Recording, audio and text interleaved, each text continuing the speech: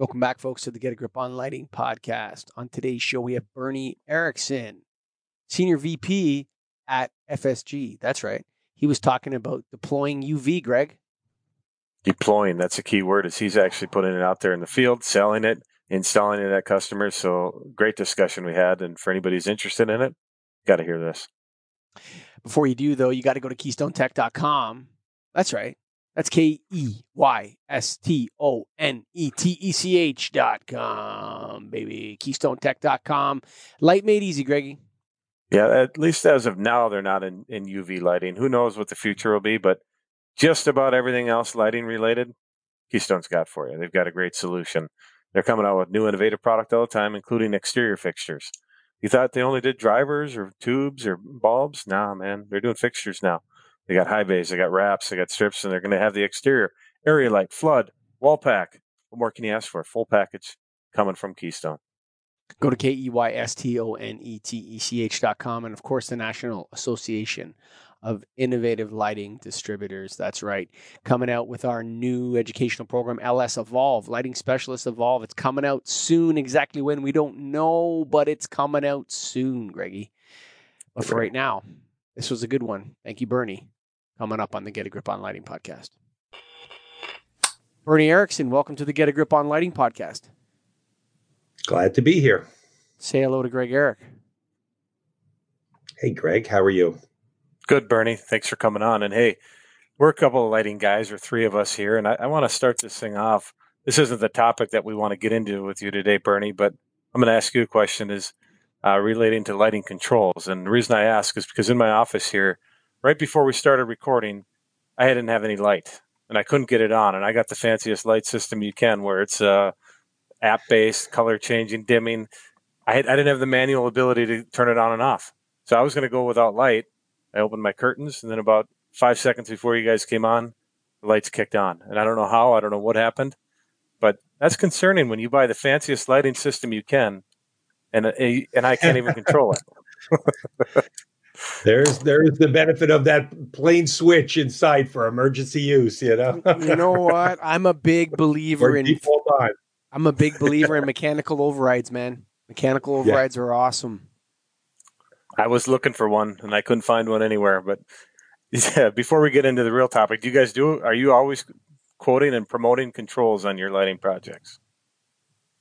Yes. We offer them every time. It's not to say that other than rudimentary controls, that people don't always go with the most exotic of the options. But I just got some photos in, and I was looking at a cool project that I had executed on, and very, very visible project. And, it was a question of, man, I want those controls to work, because very, very visible. It's the Oculus at the World Trade Center, where we put color changing into the Oculus in New York City. And we've just finished to wrap that up. And, it's a very visible place. A lot of people walking through there, and they only want it to be colored when, had the colors when they wanted to, because it's a solemn place and they want the white to be white. So it all worked beautifully, and it's always nice when that happens, and we have a manual switch for sure. That override, yeah. The mechanical override, bro. When you get into those complex systems, man, sometimes all you got to do is push that, and then everything goes on to that good state, nice. That on state. You got to have that, man, on a big project for sure. Gotta have it. Well, luckily mine's not a big project, and it's me, so I can live with it. But if I had a customer calling me about that, I wouldn't know what to do. So I don't know. There you go. Turn off the power and reset. I can't. There you go. Well, hey, let's get into what the real topic is here. So you guys are FSG. You've been there a long time. You have a lot of lighting experience. And I think, we've talked to a number of UVC or UV lighting experts in the field, and really haven't talked to any distributors, and want to get kind of a gauge on what you guys are doing and where it's going and where you see it as, because I feel like you guys are really one of the leaders in it. I like what you guys do on your website. You break it down, you educate people. So let's dive into it. Have you been actively selling UV lighting? We have. Once COVID-19 became a factor and we all kind of got tethered down, there's obviously a financial imperative to getting businesses back to work and getting people back to normal. But there's also a moral imperative. And a lot of us in the lighting field, myself in particular, I've always done energy conservation because, it's a thing that makes you feel good. And we felt this was indeed something that you could feel good about if you could figure out and help people to understand. So we've been doing it. I've been doing it personally since March, the end of March when things started to go bad, and pretty consistently ever since. And we have sold, a tremendous amount of product. The based on application by application, so there's different levels of I guess you would say occupancy. So you have a subway car, would be high level of occupancy. Lots of people going in and out of a subway car, subway platform, as opposed to a private office or a school. These are all public places, but they have varying needs and degrees of exposure to different people. Are you guys generally, do you guys really, when you come up with your solutions, are you thinking that UV light and these LED alternatives to UV light, which would be different nanometers, do you believe that these should be deployed extensively to disinfect and sanitize things? Or are you primarily focused on the circulated air?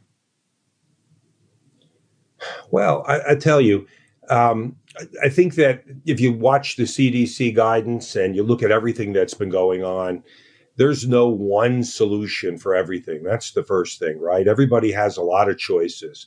And the first thing we've had tried to do is to educate through webinars and videos that we've created to help people understand what their choices are. And to do it in a way that's not really about products, but it's really about solutions. And I don't think there's any one answer that's better, or that's exclusive, I guess is the better word, right? There's no one exclusive solution that answers all the questions.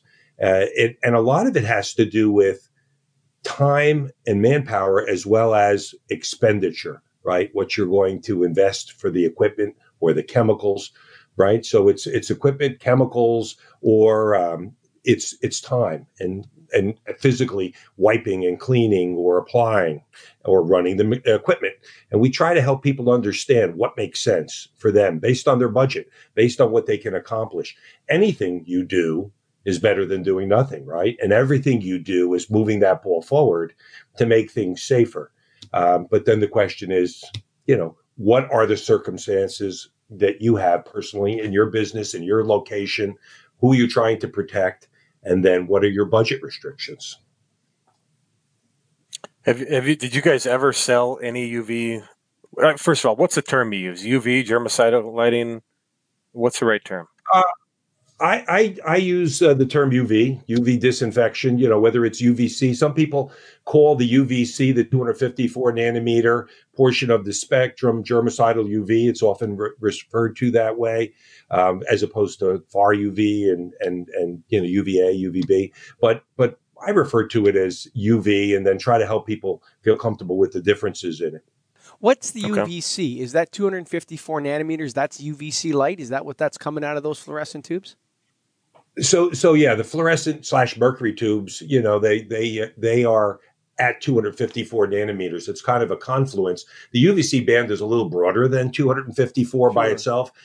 It's a little wider, but to 254 is what the fluorescent type product puts out. Right. And it's and we know that works like that. Like Philips has known that their catalogs. They have catalogs where they're describing the purification of circulated air in 1985, where you can, like using UVC fluorescent lamps, you do this, and this will purify the air in your hospital waiting room. This is not new technology. It's been around for a long time. I think what Greg wanted to ask was, have you ever deployed one of these systems prior to COVID-19?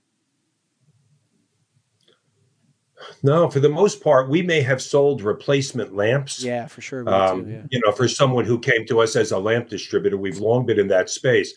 But just like the applications themselves, they've been mostly medical and mostly niche, right? And that's been the issue for people, right? It's that the niche manufacturers have limited capacity. Sure. They're used to selling to limited markets, and people have come, as a distributor, they come to us and we go through the education and they'll say, well, can you give me an example of X number of facilities like me that are using this equipment.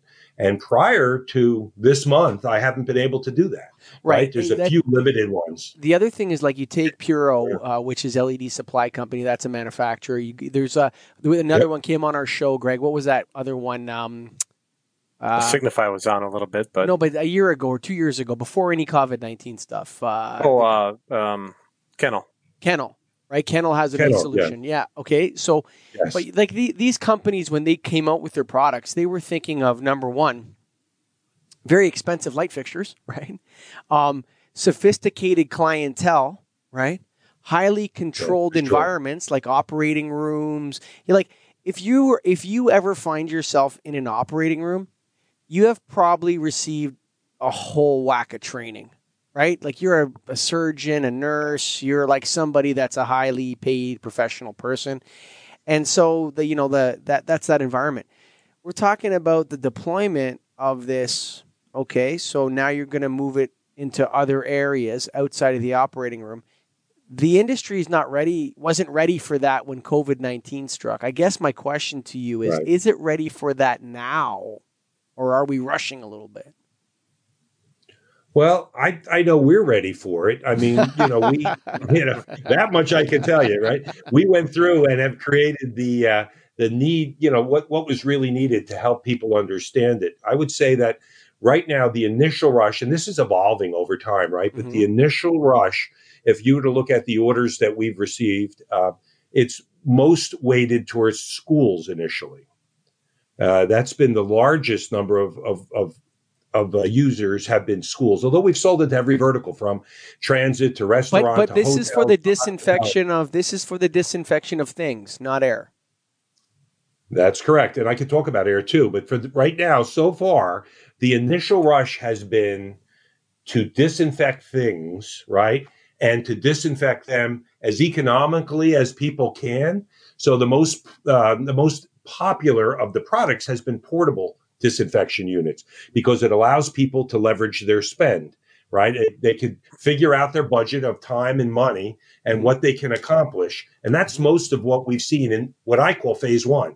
Right. Phase one was an education of the people and helping them understand their choices. And then their initial purchases have been more towards units that help them leverage their spend. And now we're already getting into phase two with those early adopters, where we're now going into the elevators, the bathrooms, the HVAC, the air, where they can spend more time. I did something right away. I've made a positive difference based on the budget.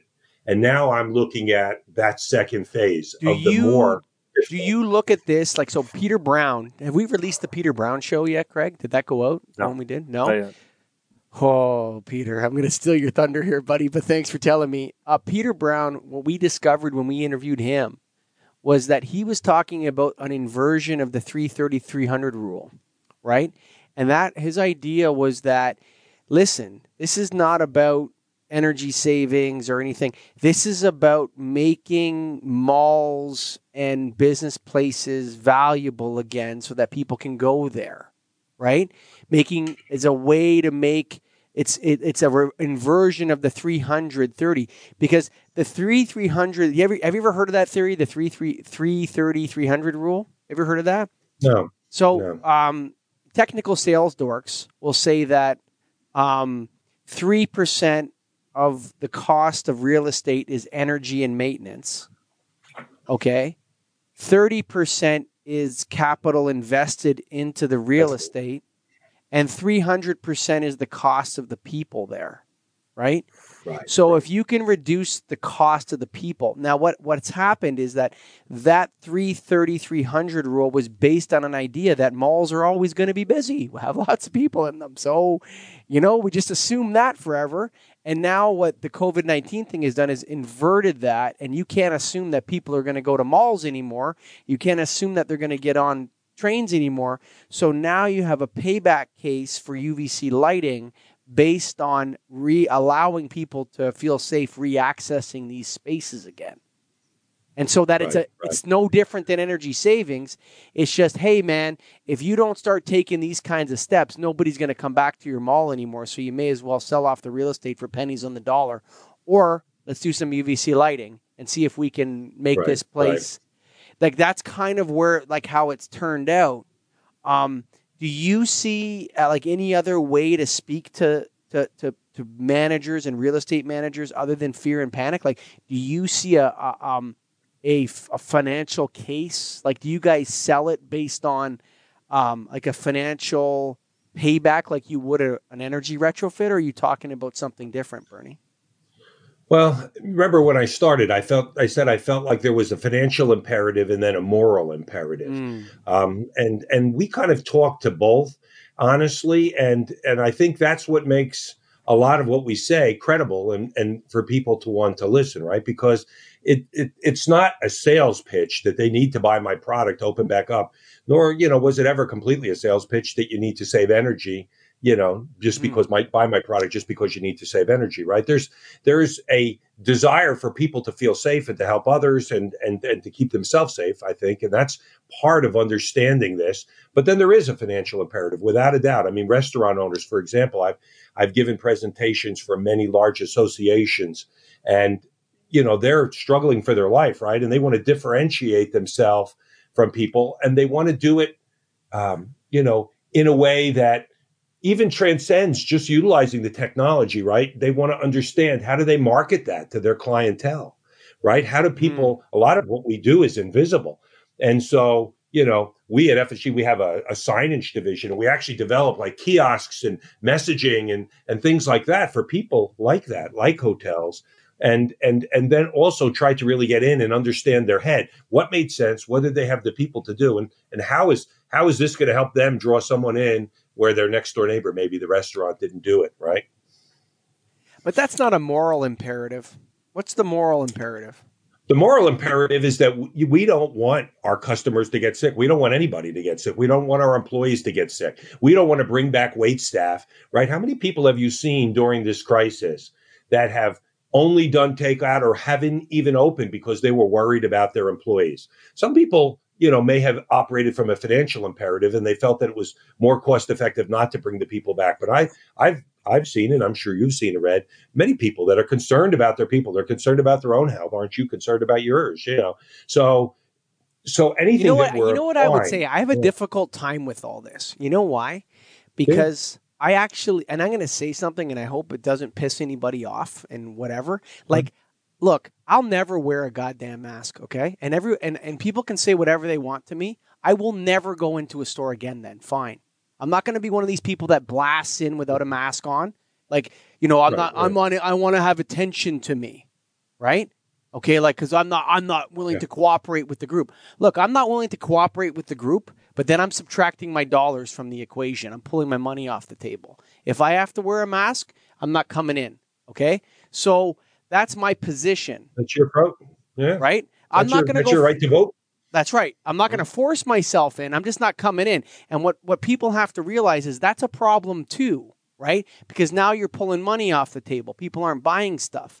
So from my perspective, I have a hard time understanding why anybody would be scared at all. Okay, for any reason with this, I have a very difficult time with that. And there's a lot of people who are like me. And what the problem is, like right now, we have COVIDians and COVIDiots, and you can call whoever you want it. In the middle, where FSG is, right, solving problems, this industry has to be able to produce a solution that allows us to not decide whether or not we're going to wear a mask. Like, that's not sustainable long term. Wearing masks everywhere cannot be the solution. Please, God. Like, that can't be our solution long term, right? We have to find a way to get people back into these spaces, or our standard of living is not going to be the same anymore. And lighting has to be a part of that. I think this UVC lighting, it has to be a part of it. But whether isn't it more about airborne viruses? Like, when I'm looking at the science, I looked at Philips catalog. It said you can cleanse air with UVC. To me, it's more about the air purification that needs to happen. Have you guys deployed anything like that in train stations, in areas where people are massive amounts of people are going to congregate every day. Thousands and thousands of people are going to congregate. Oh, absolutely. Yeah. So that's what I call the phase 2 that we're now in the beginning of deploying. And treating the air. There is a bunch of different ways that you could treat the air. And the great thing about treating the air is you can do it when the space is occupied. And recent CDC guidance, right, has focused on the air, that the droplets can live in the air longer than they originally thought. 3-4 hours in the air, right? They're smaller and they remain airborne longer. And by doing that, that does give the opportunity for people to get into the restaurants when they're open and to keep those spaces safer, right? And there's 3 different ways that we're deploying in the air. We're doing upper air disinfection. The IES spent a lot of time in their webinars, and I think in one of your earlier tests they talked about the IES webinar, right? But that's been in use in third world countries for TB clinics and stuff for years and years since the 30s. Yeah. Yeah, and it's relatively inexpensive. You know, we looked at a gym, right? And we could put 2 fixtures in a typical gym with a 30-foot ceiling, and it does that upper air in that gym all the time. So it's a way for people to get back out. And then we're mounting it in the HVAC units where, you know, we could put it in there. So now it's, again, totally worry free, right? And then, you know, there's even some other technologies that go slightly off of lighting that we're selling, but that also mount in the HVAC too, that really have some amazing potential for the air. And we're selling those as well, right? So, and again, they probably don't have a place on this. It's a non-lighting technology, but you know, those are going to be the things that make those spaces habitable during the day, right? The UVC portable units are cleaning at night. That's saying that, you know, the wipe down process, you know, we know it's 350 to 400 square feet for a second pass with disinfectant. We know that you're going from 40 cents a gallon to $8 a gallon. The foggers are costing $1,500. I can give a person a solution that's cost effective, but it's still not going to keep that space safer during the day. Now we go to that second phase. We're doing the air, and we're killing the airborne particles. ASHRAE has come out in support of it, right? It's been used for many years. Yep. Everybody is on board with that. You know what the weird thing is that I had a couple calls, and I said, have you guys checked if your HVAC system already has a UVC light that you just haven't changed since it was originally installed? And actually, a lot of HVAC equipment already has 8 UVC lights in it. Like it's not uncommon. We've been doing this forever. And the idea of doing it more and it being a lighting play, I think is a wonderful positioning. Kind of like, I love that you have the lighting industry at FSG has its own phases. Yeah.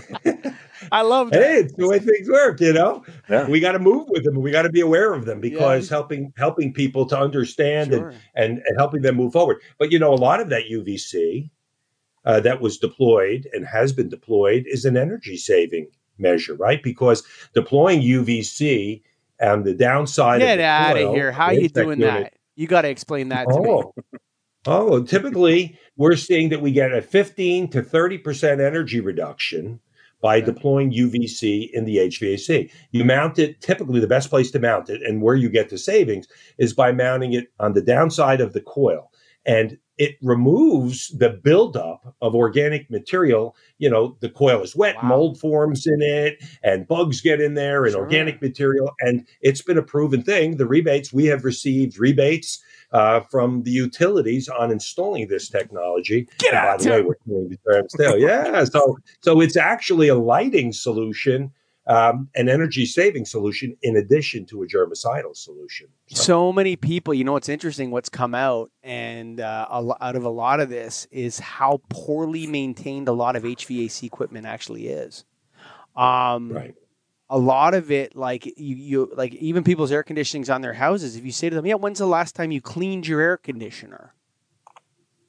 Right? Your air conditioner is sucking in air, okay? And it's cooling it.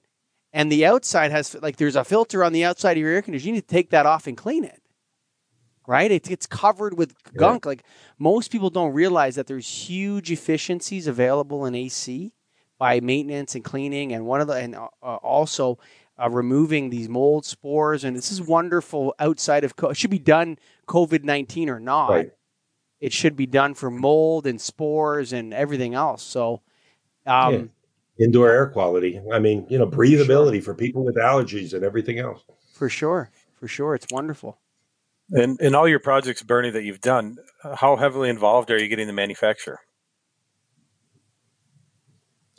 Well, we're definitely, we're definitely connected with our manufacturers and understanding, the other part of deploying UV is understanding how to deploy UV and how to utilize it, right? Mm-hmm. You talked about Signify, the old Philips, Signify, and their long history with UV. And recently, Boston University, right, released those results of the tests on COVID-19 and how much it takes to deactivate. So, it was 5 millijoules per centimeter squared. They proved 5 millijoules per centimeter squared deactivated COVID-19 99%.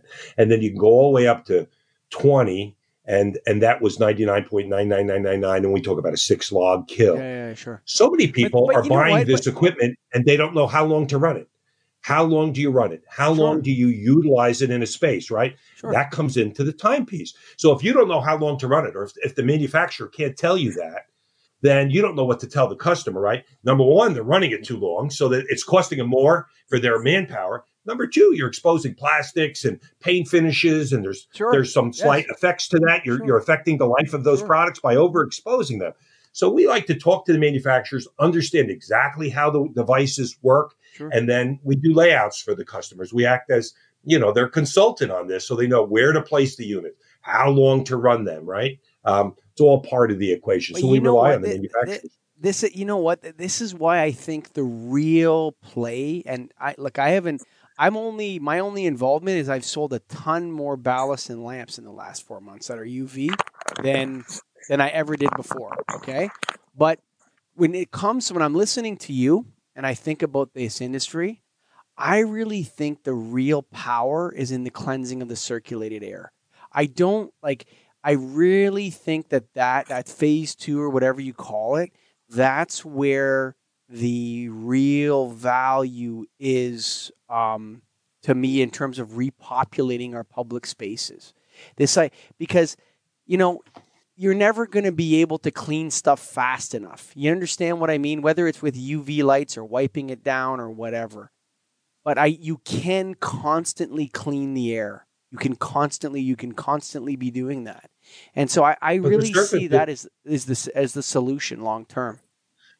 But the surfaces are still an issue, right? I mean, cleaning the air, if someone is touching the doorknobs and they're touching the sinks, right? You don't purport that you don't wipe it down or you don't use chemical, right? I mean, even though you have the cleanest of air. I'm going to say something really crude. Okay? If a bathroom is built properly, okay, the only thing that's the problem is the toilet seats. The only thing that you should actually have to touch in 2020 is a toilet seat. Other than that, you should, like at a urinal, a light switch, the lighting controls, the tap, everything else can be automated without touch. Everything else. Right. True. No, there's no true that. The door handle, you could put an elbow pull, you could put a foot pull. Now, just like you don't like to wear a mask, a lot of people don't like those devices too. But you're right. You can automate everything. But I don't see, when I look at selling the portable units and disinfecting at night, even if you don't, you're not totally buying into the concept of the need for those, then you would have to tell me you didn't buy into the concept for the need for anything, right? Throw away your Lysol wipes, get rid of your chemicals. I didn't say that. Well, no. And so let me just clarify the point then. So I agree with you too. The point is that the UV saves you money on those things, right? You got to go into a bathroom. If you still believe that you want to wipe down with Clorox, right? Or you're going to spray it, whatever, then that's the part of our education for people. What is the cost of that versus the device? Does it save you a lot of money? Just like a lighting retrofit, right? And in some cases it does, because those chemicals are super expensive. They're hard to get. And so that's part of the equation is all I'm trying to say, right? You don't have to believe that it needs to be anal. It has to be done all day long. But if you're going to go in at night and you're going to put $8 a gallon chemicals down, or you could buy one UV device one time and it has a long life, you save a lot of money on those chemicals. And that's part of the decision that a lot of people are facing too. And one of the questions I have, you brought up the mobile units, is to me, that's like somebody's full-time job. If they're going to have a mobile unit, they have to put it in the bathroom, sit outside of it for 30 minutes or whatever the time frame is, go in, turn it off, move it to the next one, sit outside. Is that what you guys are telling them? Hire somebody full-time to run it? So let's take it's funny when you look at that, right? Because let's take a hotel room, just as an example, right? So with this whole COVID thing, it's all known fact that you still have to do an initial wipe no matter what you use, because you got to remove soil, right? So you got to clean. You take more of a, it's not a sterilant, but it is more of a cleaner that has some bacterial properties and clean somewhat, and you wipe everything down. So you're in a hotel room and the housekeeper wipes down the room. Now, what's the next step? You have three choices. You could go now with the real expensive chemicals that are truly disinfectant and rewipe everything down. That's about 350 to 400 square feet a minute. So whether you hire another person, as you just said, to do that, or it's the existing housekeeper who just works that much more slowly, it takes time. The second option would be you fog. You buy a $500 device, you fill it with the $8 chemicals, you walk through and you fog. Still takes time, right? Or you put this cart in there. The difference for the cart is that it's a trailing item, right? So if we know that it takes that maid, the housekeeper is the proper term now. I got to remember. Watch that. it. The housekeeper. Yes, watch. The housekeeper. I keep getting corrected. I'm old. What can I say? So you keep that housekeeper. We know that it takes her a half hour to clean the room. She takes this lightweight cart. She finishes one room, puts the cart in there, closes the door, turns on the remote control, goes to the next room, cleans it up, makes the bed. The cart's done, moves it to the next room. How much extra time did that take? It actually took less time than the previous two examples. It's saving you time because she doesn't have to go through and do that whole second pass with the chemical. And by the way, you've seen those blacklight videos. Yeah. What you really need, is you ever have one of those automatic vacuums that you press a button, it goes around your house and vacuums it? Roomba. Yeah. What you need is like a UV one of those suckers. And you just because that you can't leave the cart in one spot, because anywhere there's a shadow, anywhere there's something, you need something that moves around the space, right? Automatically. It takes UV light everywhere. No. So number one, I'll have that cart next month. So if I'll send you some info on it. But the trick is the battery on that. Honestly, for retail stores, we wanted to drive up and down the aisles.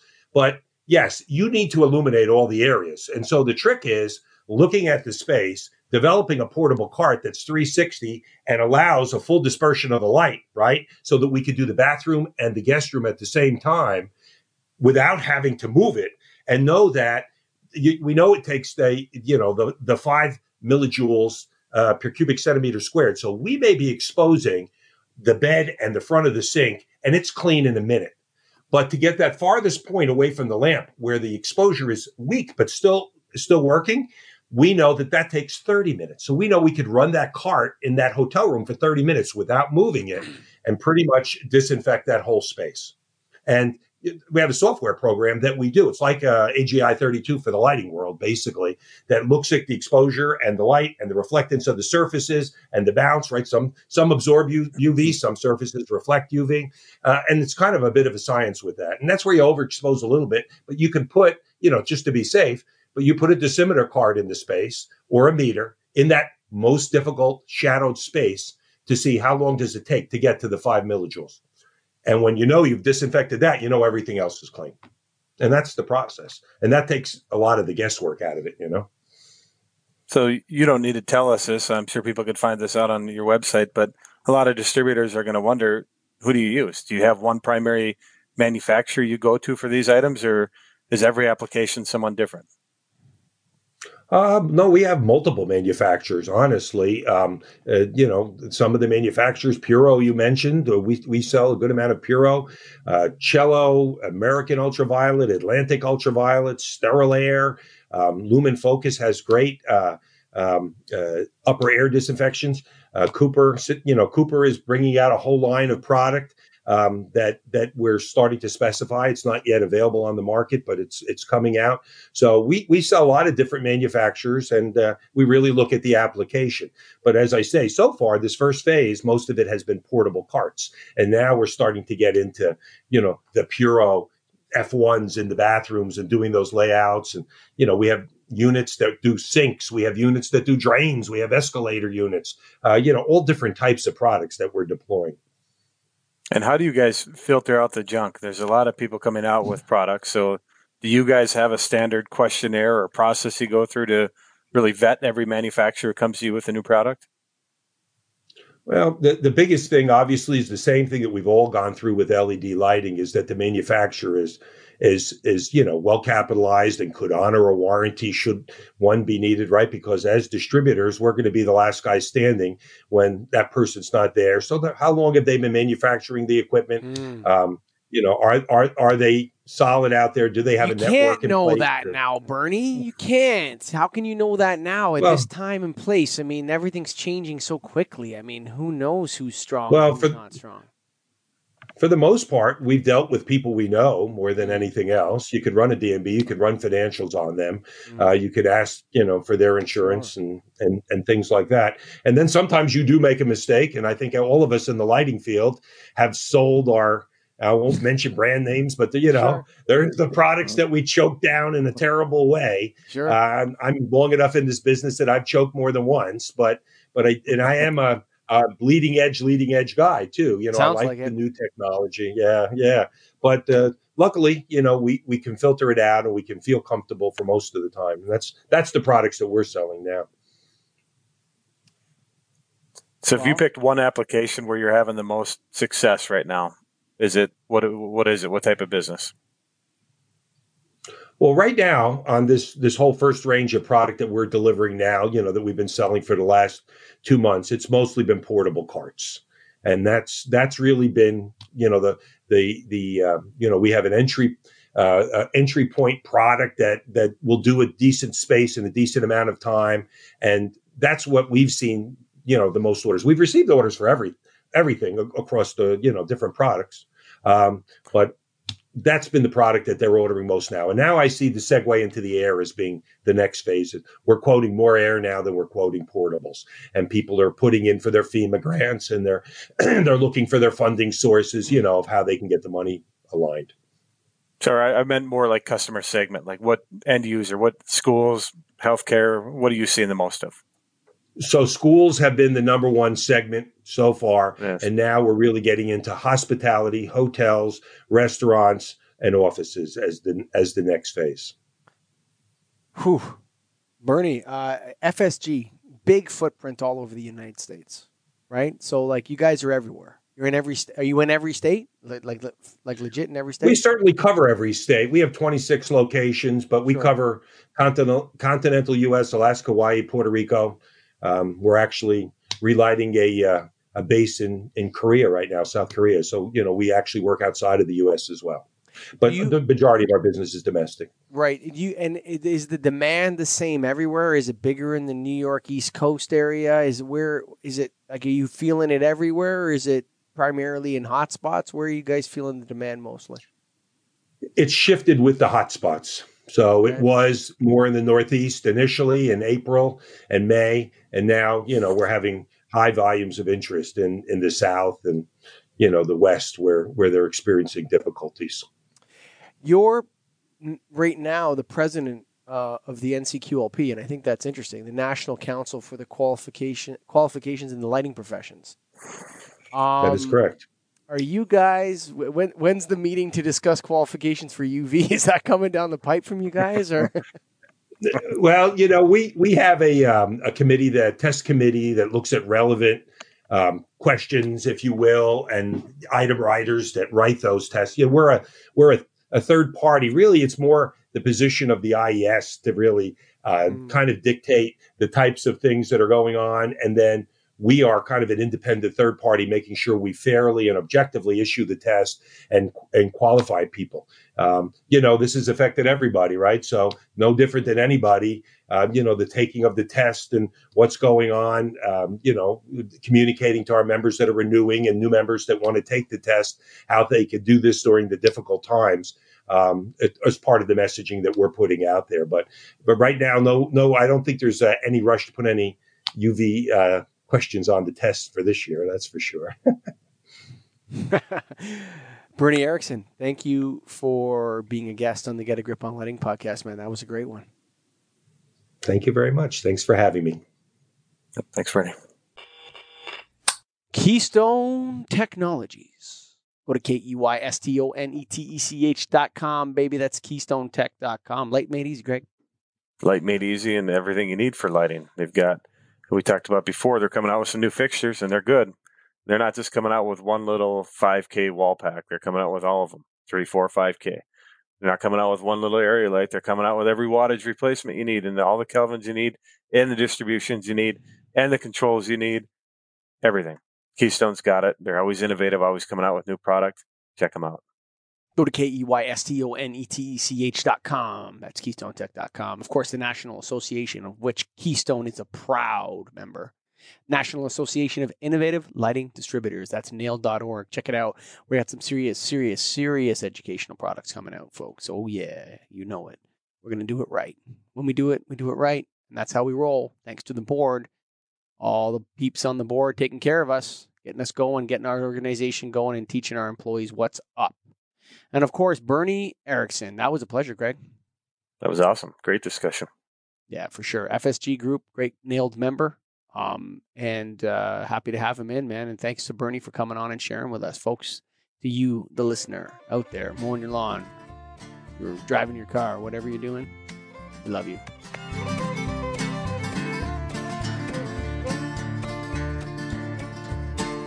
Written on the rectory wall, there's a sign there for all. If you are lost, the Lord is there to find you.